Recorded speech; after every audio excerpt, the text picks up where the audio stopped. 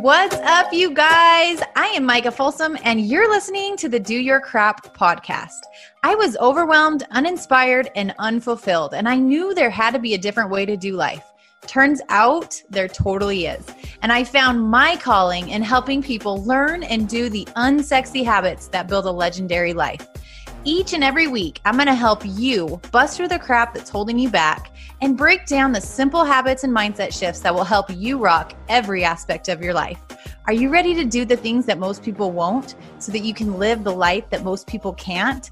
Here we go.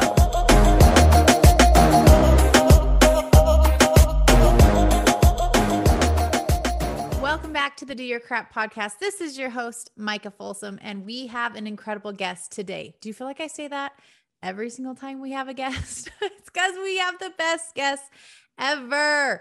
Today with us, we have Dr. Abigail Lev, who is a psychotherapist, mediator, author, and executive coach in San Francisco Bay Area. Dr. Lev is the director of the Bay Area CBT Center, a clinic that specializes in cognitive behavioral therapy to help individuals and couples break through unhelpful patterns, develop healthier habits, and improve all areas of life. She's co-authored 3 different books on relationships, and she is the founder of CBT Online, an online platform that connects people with online therapists who specialize in CBT and offer online CBT resources. Y'all, I am so excited to dig in with her. Let's turn it over to our conversation.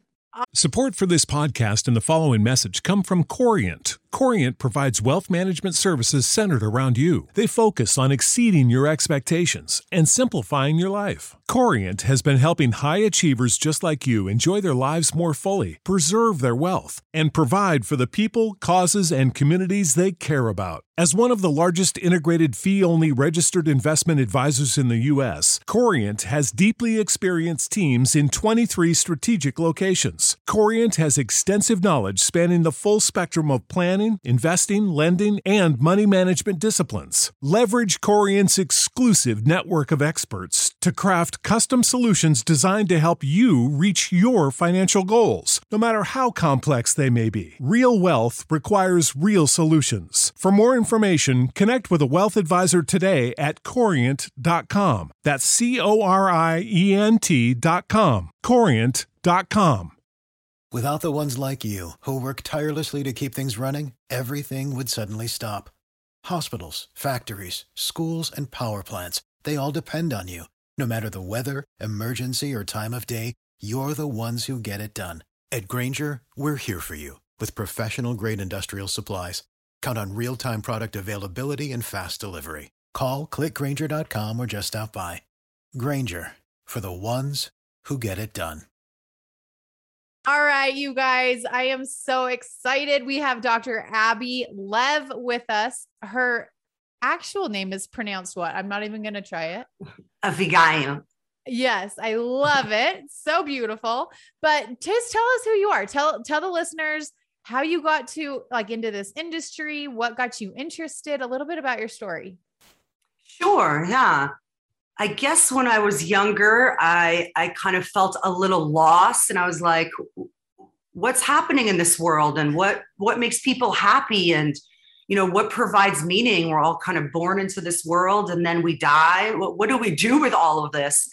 And I was very stuck on that, like needing to kind of figure out the meaning of life. And so I decided to take a couple of psychology courses, and I just loved it. I loved it. And since then I've been a therapist, and I'm the director of the Bay Area CBT Center. And we are a group practice. So I have several other psychologists. And what I think is really important is that we hold ourselves accountable and we walk the walk. So we're consulting, we're holding ourselves responsible, we're doing the work ourselves. And I think it's really important as a therapist to know what it's like to be a client and to do the work. Yeah. So I have this group practice in San Francisco, and now I also have CBT Online, and that is a platform for people to be able to get connected with online therapists that specialize in cognitive behavioral therapy. Many people say they do CBT, but not all of them actually do it and do it effectively. So this is a platform where I vet all the psychologists. We hold ourselves accountable. We do effective work. It also includes online courses and online webinars, videos and worksheets and questionnaires that we could talk about some of these questionnaires that are available on the website. But I like to make it, I want people to be having the resources for these cognitive behavioral therapy tools, even if they're not in therapy. I love it. This is so needed. I feel like, especially with everything going on in the world, like this work is so important. And I love that this is just what you're all about. At what age, this is so interesting to me. At what age were you really like, what is the meaning of life? Why are we here? Was that super early? It started at 12. That's so cool. Yeah, I was in science class and I remember I was looking at my friend and I was like, why are we learning this? Like, we're all going to die. Like, why does this matter? I think that's so powerful though. She looked at me like I had like 8 heads and I was like, why are you wondering this right now? She's like, right. We just are. Like, no, we're going to have a quiz soon. And that impacts everything though. Like when you understand truly what you're here for, what life is all about, like it changes everything. It changes your behaviors. It changes your thoughts. It changes your entire life. So I love that was ignited within you so young. Absolutely. I mean, I didn't love it then. I thought I was a bit of a freak, but I'm really appreciative of it now in my adult life. I love it. Okay. Went through all my existential crises early in life. And you went through those so that you could then help and empower and equip so many others. So that's part of the meaning of life, right? It's our interconnectedness and helping one another. That's so true. Okay. So we were chatting before this, kind of about what direction we wanted to go. And she brought something up that I had actually never heard of before. So I'm very familiar with identities and these beliefs that we carry and how they impact our life. And the word that you used to describe these was what? Schemas. And we are going to, like, this whole episode is going to be directly dedicated to these because I was so intrigued. There's 11 types. Let's just start it. Let's explain what they are and then let's dig deep. All right, I'm in full support. Let's see if I could remember each one of them. But before I go into each one, what's important is that schemas are like a pair of sunglasses. So we put on, it's like we developed these shades at a really early age. And now we have these pair of sunglasses that are kind of distorting reality, our perception of how we understand ourselves and others in relationships. Yeah. So we have an abandonment schema, where we believe we're going to get abandoned in relationships. We have a failure schema where we believe we're going to fail at things.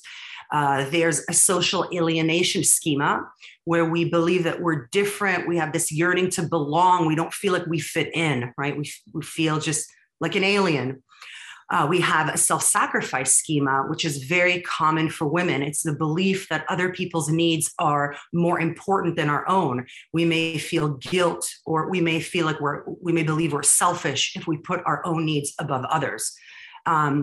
We also have the opposite of that, is an entitlement schema, where we believe that we deserve and our needs should come before others, even at the cost of their needs. So that's an entitlement schema. We also have, an emotional deprivation schema.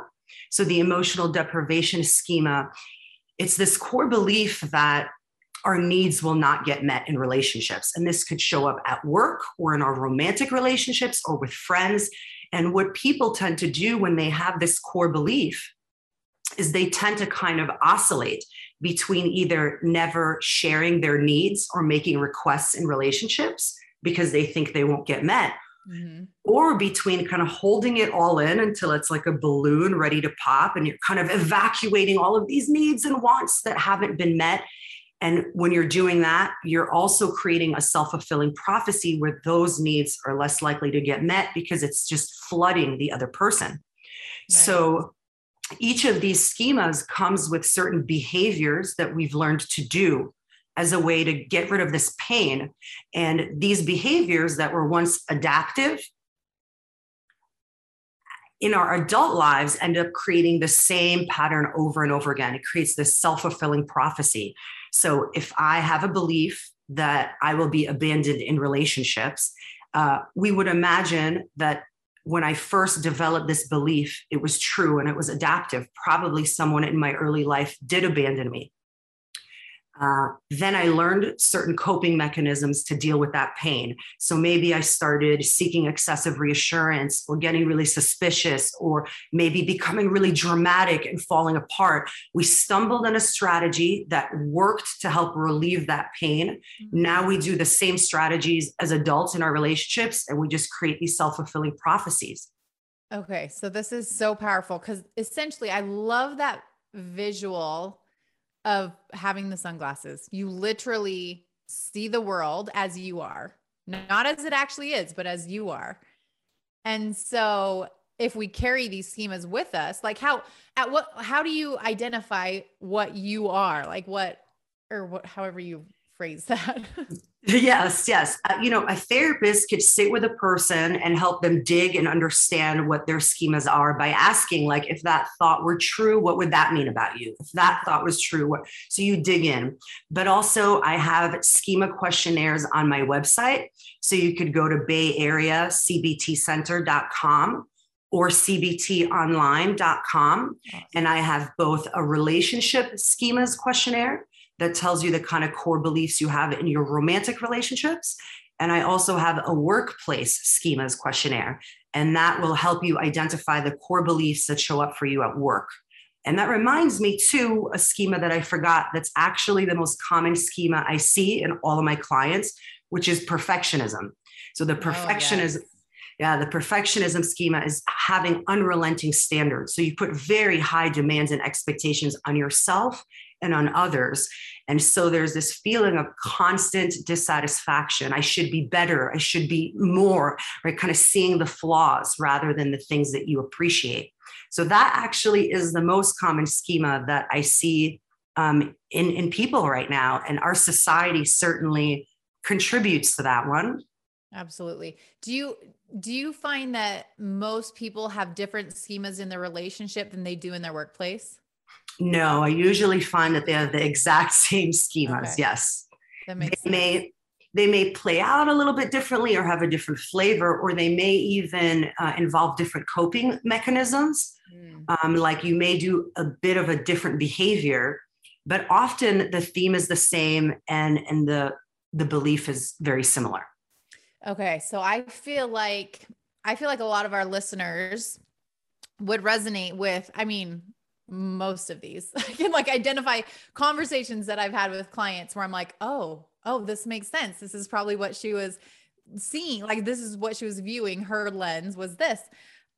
Let's talk specifically about the failure schema and perfectionism, because I feel like those two are ones that probably a lot of people out there are like, oh, wait, that's me. I think I fail at everything. So how does someone even go about shifting that? What would you say?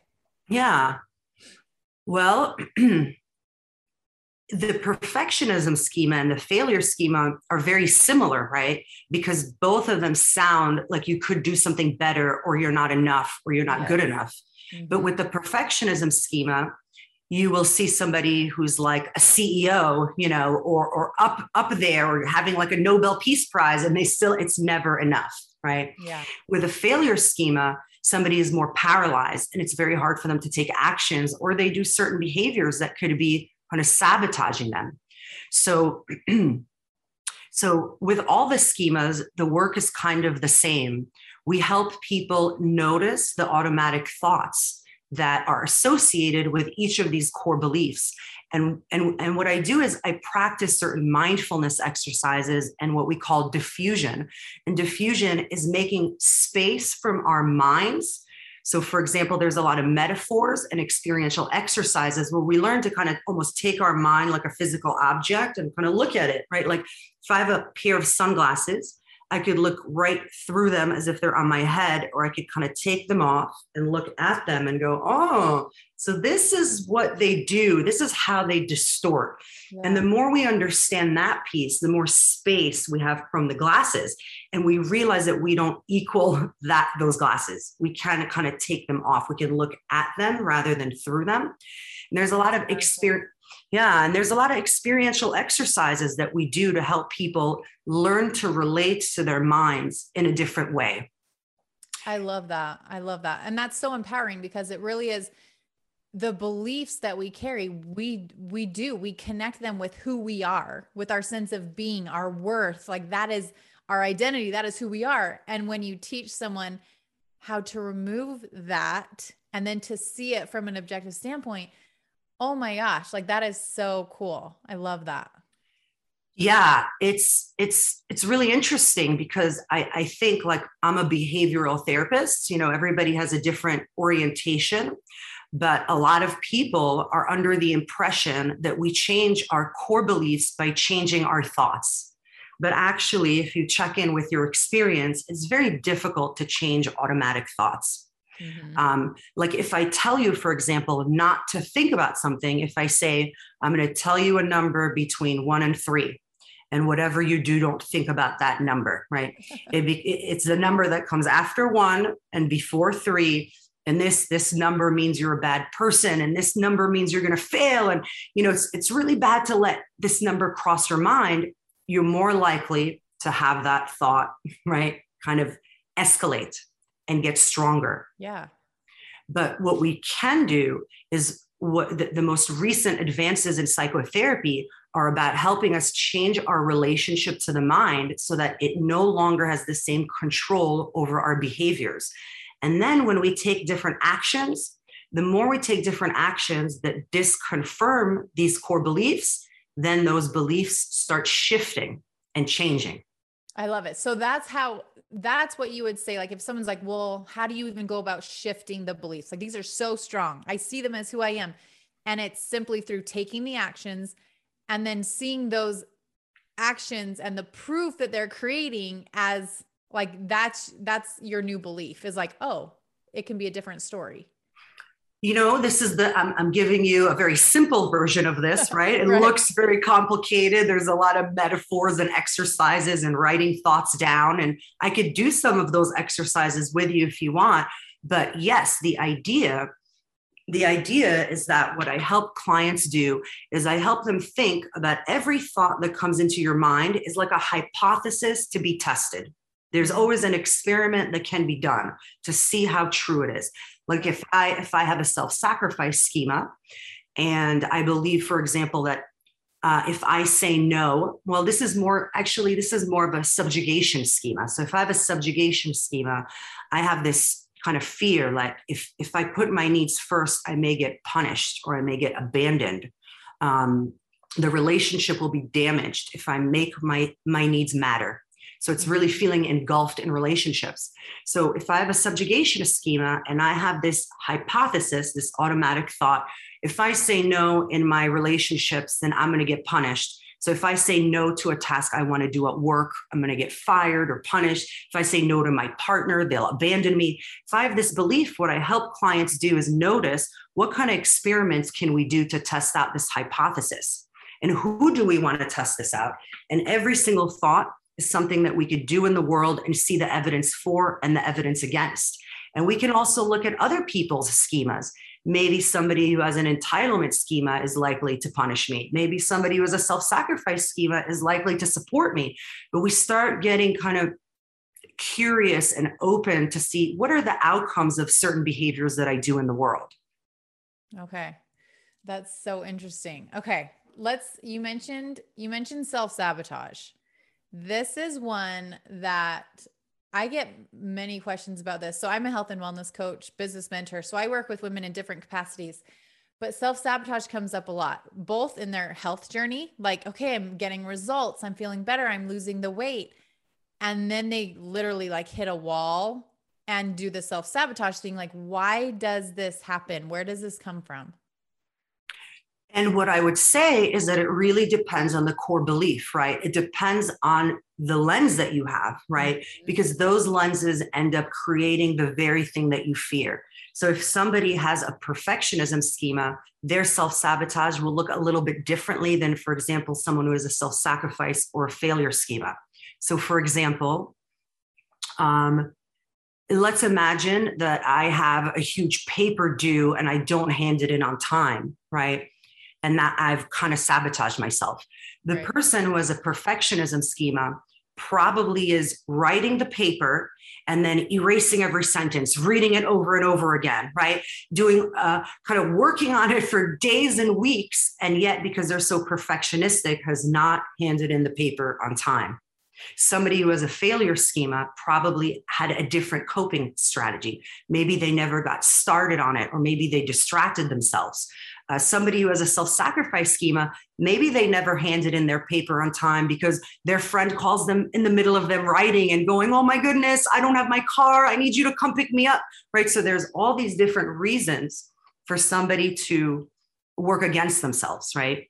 The clearer we are on what the core belief is, the more able we are to help them do different behaviors. Okay. So the first step one would be go to your site and take the quiz, like figure out, because you have a quiz for the specific schemas, right? Yes. Yes. Two, one for workplace schemas and one for relationships. Okay. And so for instance, like, is it essential to take both of them? Or if someone just wants to know what their schema is in life, like which one would they take? I would take the relationship one. Yes. Okay. So y'all go do that and remind us one more time where we can get that, just in case they missed it earlier. On Bay Area CBTcenter.com or CBTonline.com. Okay. And in CBT Online, I have a lot of worksheets and tools for the exercises that you could do when you recognize what the core beliefs are. There's all of these exercises that you could do with those to help you identify your values, because the opposite side of like the same side of the same coin, our core beliefs, our negative core beliefs, on the opposite side of that coin are our values and what really matters to us. So, for example, we could write down any negative thought about ourselves, and we ask ourselves, what does this thought stop me from doing? So, for example, if I have the thought, I'm a terrible writer, what does this thought stop me from doing? Has it stopped me from, writing my dissertation? Has it stopped me from, maybe, sending posts to blogs or writing my own blog? What does it stop me from doing? And then you write all of the things that those thoughts or feelings have stopped you from doing. You write all of those on the other side of the paper, and you'll see that that's going to give you all of the information about your values and what matters and the actions that are really important to you that you want to take. And then we do certain experiential exercises with that thought so that they're no longer acting as a barrier. So you don't have to get rid of the thought. You could have that thought in such a way where your relationship with it changes and it no longer acts as an obstacle to moving towards that action. I love that. I think that's so important that, like, rewind that and listen to that part again, you guys, because this is so cool, because I feel like lots of people think they're kind of broken when they do all this work and they're like, I'm still having negative thoughts. I'm still experiencing this. And it's like, you're not broken, you're human. And now you get to learn how to navigate it. Now you get to learn. And I love that. You're just shifting your relationship with that thought. That's so empowering. Taking a quick time out from the show to make sure you know about the free video series that I just rolled out. This is specifically for my entrepreneur friends, and it is all about the 3 main disempowering beliefs that are likely stealing your joy and keeping you stuck in your business. So if you feel like you want to dig into this stuff and learn more about it so that you can move through it, go to micahfolsomfit.com/3blocks. Number 3, blocks. Yeah. And a lot of therapy is about changing our relationship to our thoughts and to our feelings, and making friends with our feelings, bringing them closer, and making distance from our thoughts so that they have less control. But it's really funny that you say that, because it's a really important point, is that people think that they're going to come to therapy and not have negative experiences anymore. And that is not the goal of therapy. I remember I saw this TED Talk once. I don't remember the therapist's name, but she was talking about so many of my clients want to have the internal experiences. They have the goals of a dead person, right? Because only dead people are not, right, feeling right, helpless or sad or alone or angry. So these feelings are not our enemy. These feelings are our guide. They show us what's important. They give us information about our underlying needs. Marshall Rosenberg, the creator of nonviolent communication, says that behind every negative feeling, there's an unmet underlying need. So our negative feelings are very important. When we learn to relate to them, kind of like a crying baby, when we can move towards them and listen to them and attune to them and put our hands on our hearts, be really loving with them, they could guide us about what we want to be about, what matters, what's important. I love this so much. Let's unpack this a little bit, because this is something, I mean, of course, everybody in a perfect world wants to feel joy and happiness and excitement and adventure and fulfillment. And those things are wonderful. Yep. And then they run from sadness and discomfort and all of those things that really we've equated them as good and bad. Right. And really emotions just are, right? Right. That's exactly what our mind does. Our mind has made this decision at some point in our life, and then we continue to listen to it. Isn't it funny? Like, a perfect example is, we don't struggle with the weather the way we do with our experience. Like, we all have different weather. Sometimes it's sunny and sometimes it's rainy. Sometimes it's night and sometimes it's day. But if it starts snowing, I don't go, why is it snowing? I can't stand that it's snowing. When will it stop snowing? Is it snowing because I'm bad? Is it snowing because I don't have enough friends? Is it snowing because I'm not good enough? Am I in the wrong job? What have I done that it won't stop snowing? Whereas if we just wake up one day and we feel insecure or we feel lonely, our mind goes off the rails. It's like, we have to figure this out. There's a negative feeling. Let's figure out how to get out of it. But the answer out of a negative feeling is never through the mind. It's just never through the mind. Yeah. It's through experiencing it, listening to it, getting curious, and really making the space in our body for all of our emotions so that we can understand what they're telling us about how to move forward. This is very intriguing to me. I love this so much. I love it. This is so good. So you mentioned some of your daily habits and rituals and practices are self-compassion and mindfulness. So you kind of mentioned some of this as you're working through those emotions. What does that look like on a daily basis? How do you make this a part of your life? I tell my clients, sometimes if I'm triggered, like in the middle of a grocery store, I will talk to myself. I don't care. I will be walking around with my hands on my heart, doing deep breathing, looking like, I may have a disorder, but it's okay, because taking care of yourself. I'm just taking care of myself. And I really encourage everyone. It's like, some of these techniques sound kind of silly or cheesy, but there's so much scientific evidence behind them. There's so much scientific evidence about, for example, like polyvagal theory and what it's like when we have touch, right? When we are soothing ourselves, when we put our hand on our heart. And it's not, in the beginning, we may just go like this, right? Like, oh, just put it here. It may just be something we force ourselves to do. But then we get better and better at slowing it down, at putting our hand deeply on our heart, putting the other one deeply on the other hand, and like rubbing it and feeling the warmth coming deep into our heart, and kind of sending ourselves this deep breath and sigh of like, I'm just a human being. It makes sense that I feel scared. It makes sense that I feel lonely. I don't have to figure this out. Where is this in my body right now? What is this experience like? Noticing when you're like this, tightening up, going like, I don't want to have this. This is off, right? Versus going, oh, like this sucks. but I could have this. Like, I'm a human being. And you could even, I really love Pema Chodron.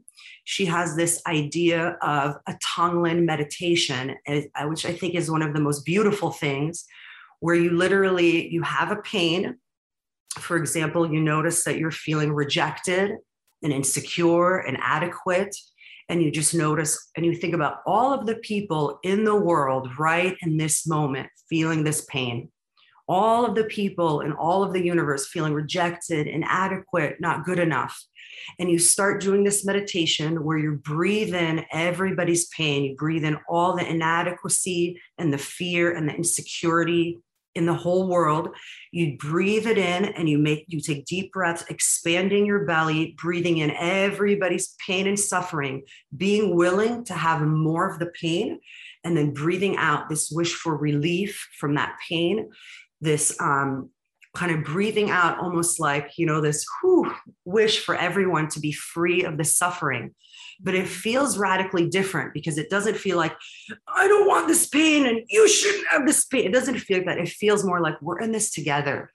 And I don't want this pain, but I have it and you have it. And we're all just doing our best.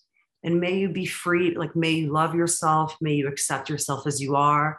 We can all handle this pain.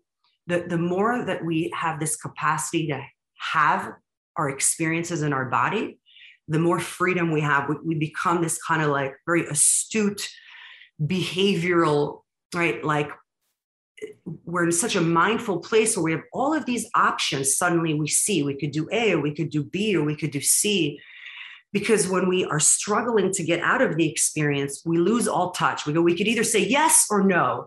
We could either get fired or do everything we hate. We don't see all of this other space because we're attempting to get rid of something that's unavoidable, right?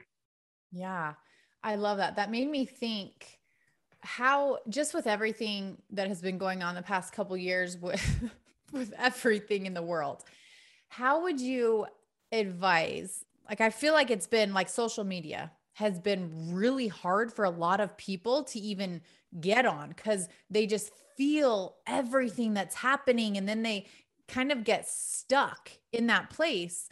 And you kind of touched on it there when you talk about breathing through it and taking that and taking it in and then releasing it. And how would you advise someone who, is that what you would call an empath when they feel everything? Like, how would you advise someone who is that personality and that where you maybe deal with someone who's struggling and then you all of a sudden feel like you're in the struggle with them and you want to have compassion, but how do you stay in a place where you can protect your energy? And it's like all this balancing act. It's so much.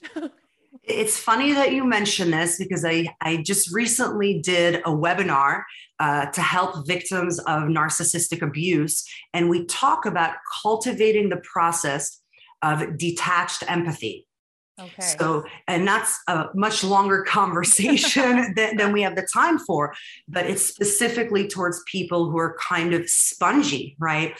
And then we mistake the idea of empathy as taking someone's pain on rather than this meditation, right? Of a wish for relief, but without responsibility, without me feeling like I have to fix it for you or change it for you. So it's like, the more we're unwilling to have our own pain, the harder it is for us to allow other people to also have their own pain and kind of step back, like, and drop the control with my experience and also drop the control with your experience, or take responsibility that I'm the cause of your experience.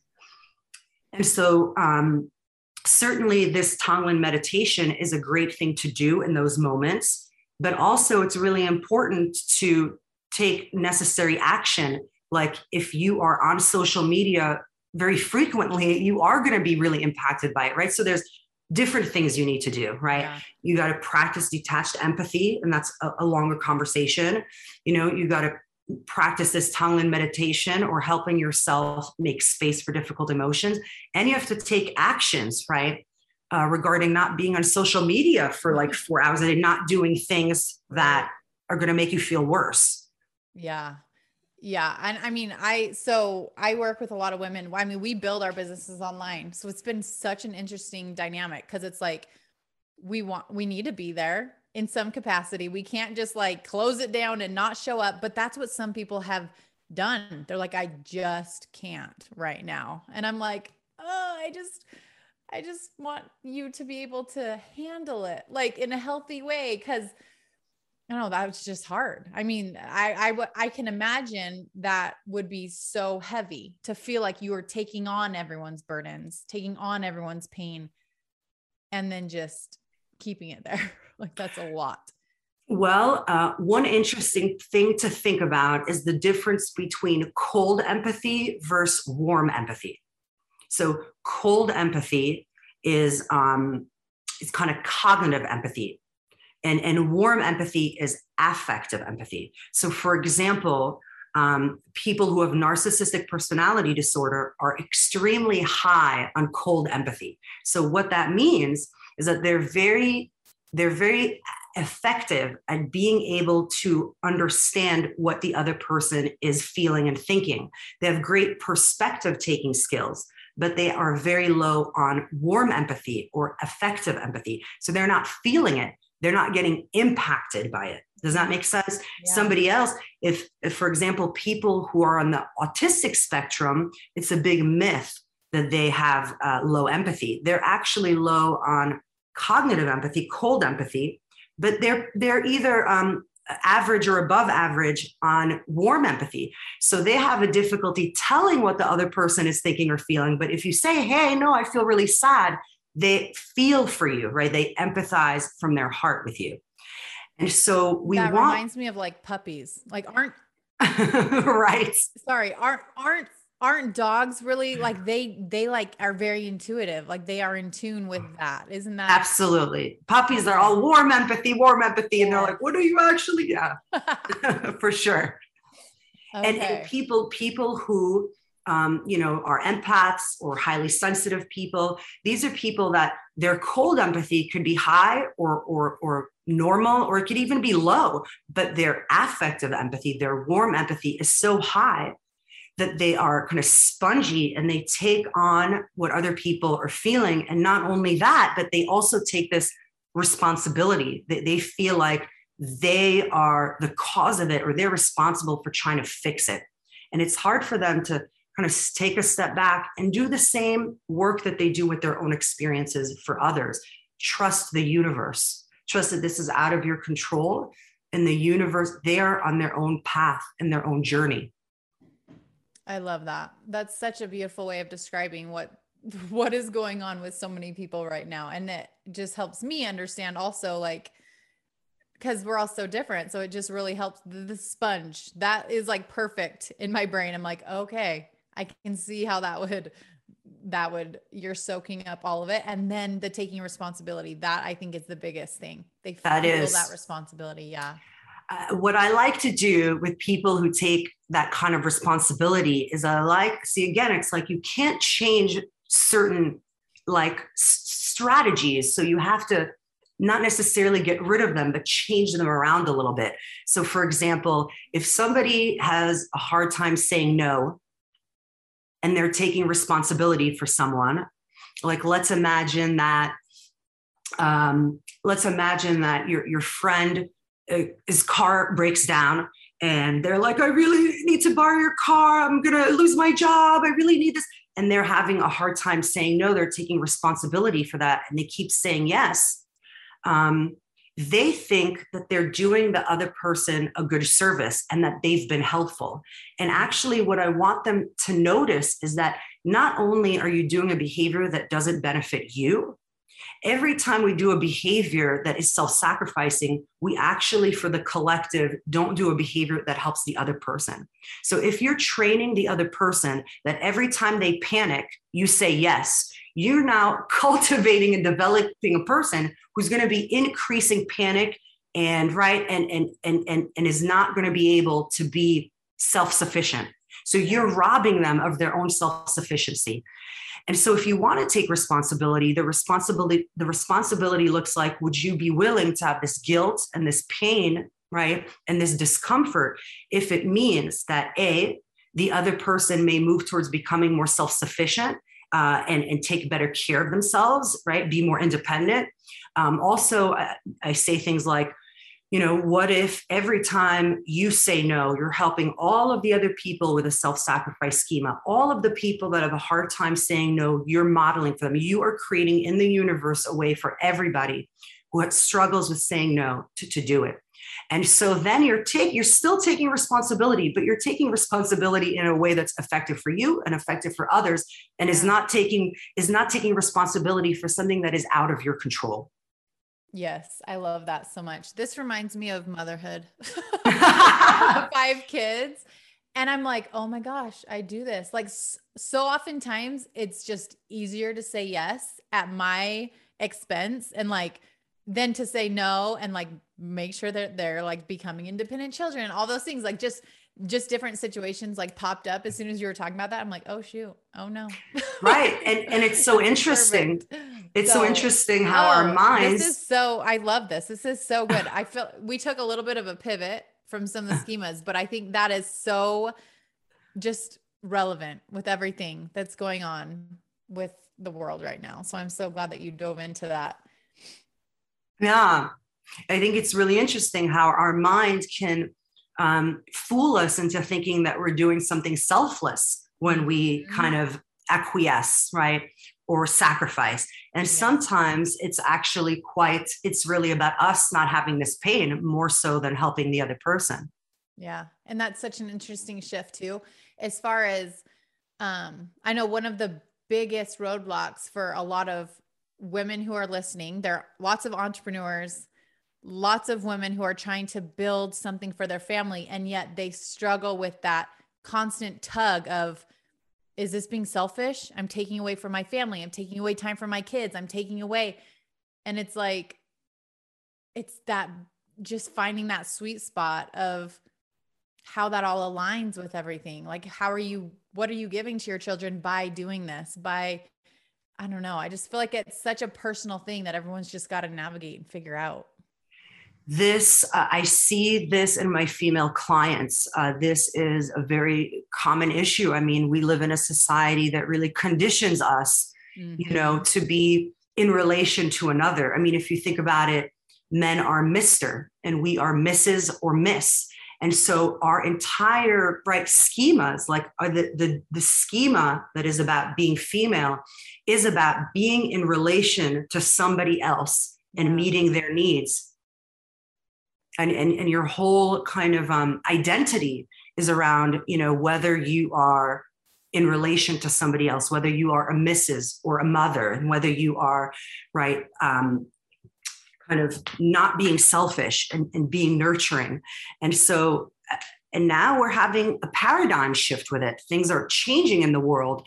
And so, we have to kind of relearn, kind of change the word selfish and change it into something empowering. Mm-hmm. It's good to be taking care of yourself.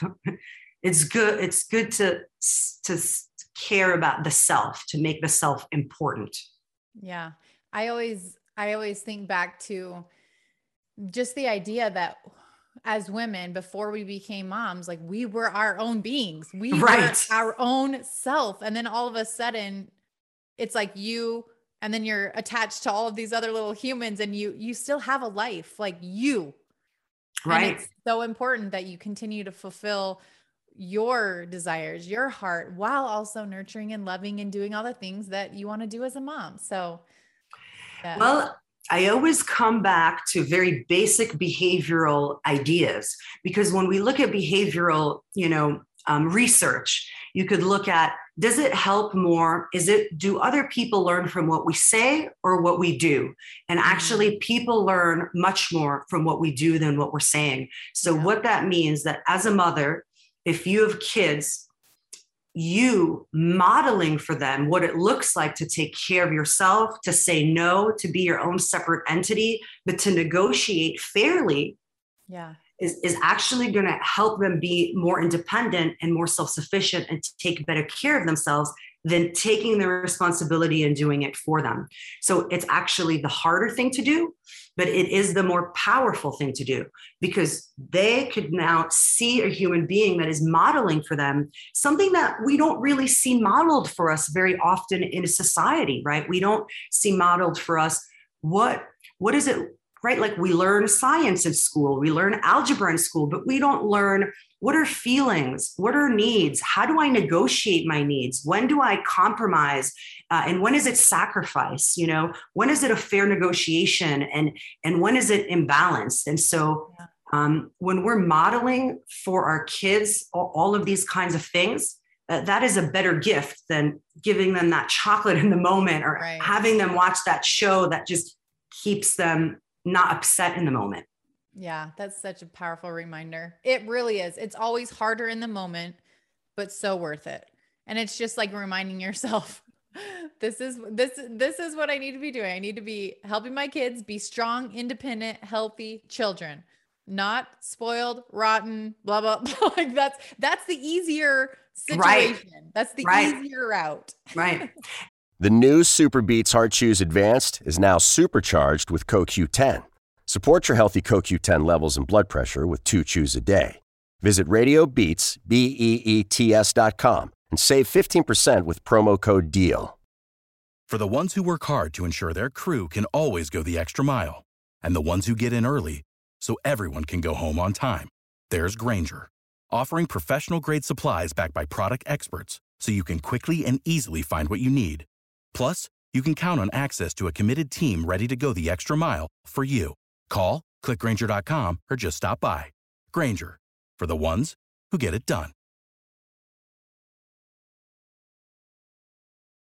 And honestly, I always think about it in terms of schemas. The more I self-sacrifice, the more entitled you become. And I don't want you to grow up with an entitlement schema, because then in the world, it's going to be more difficult for you. Totally. I don't want you to grow up with a self-sacrifice schema either, but I want you to kind of notice that there is a place where negotiation can be fair. And I think that the dilemma with the politics of what's going on and COVID and the way that everybody's splitting, we're not getting enough models for what it looks like to come up with win-win negotiations. When I work with couples, I'm a firm believer that any scenario, there's always a win-win situation that works out for both people. You may not get your ideal situation. Maybe neither person gets their ideal, but neither person falls into an intolerable situation.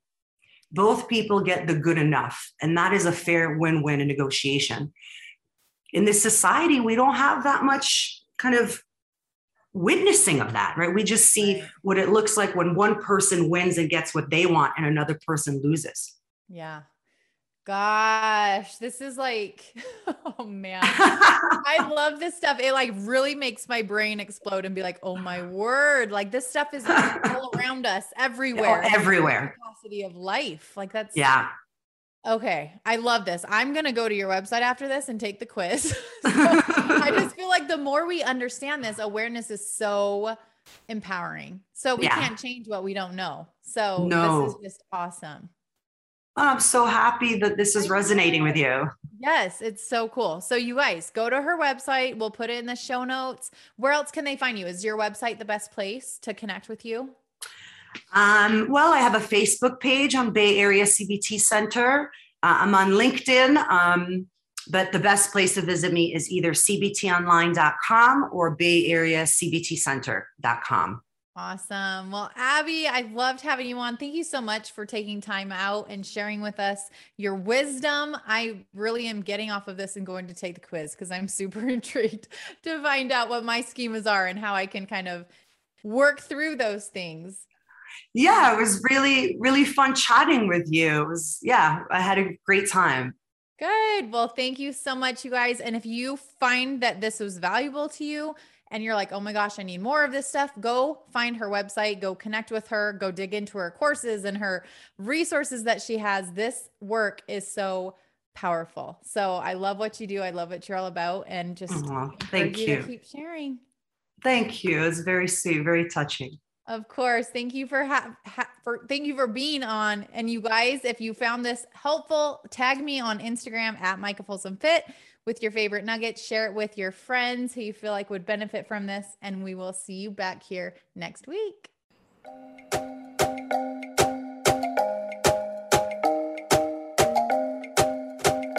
Wrapping up another episode, and I just want to thank you for sticking around. Before you head out, I would love to hear from you. It would mean the world to me if you left this podcast a quick review wherever you're listening from. And if you got some nuggets from the message today, don't forget to share it with your friends, your team, and your Instagram story so that anyone else who needs it can find it too. And be sure to tag me at Micah Folsom Fit so that I can shout you out and share your page with my friends. Thanks for hanging. Now let's go take action on those goals and dreams, because if you can feel it in your heart and see it in your head, then you can hold it in your hand. So until next time, go do your crap.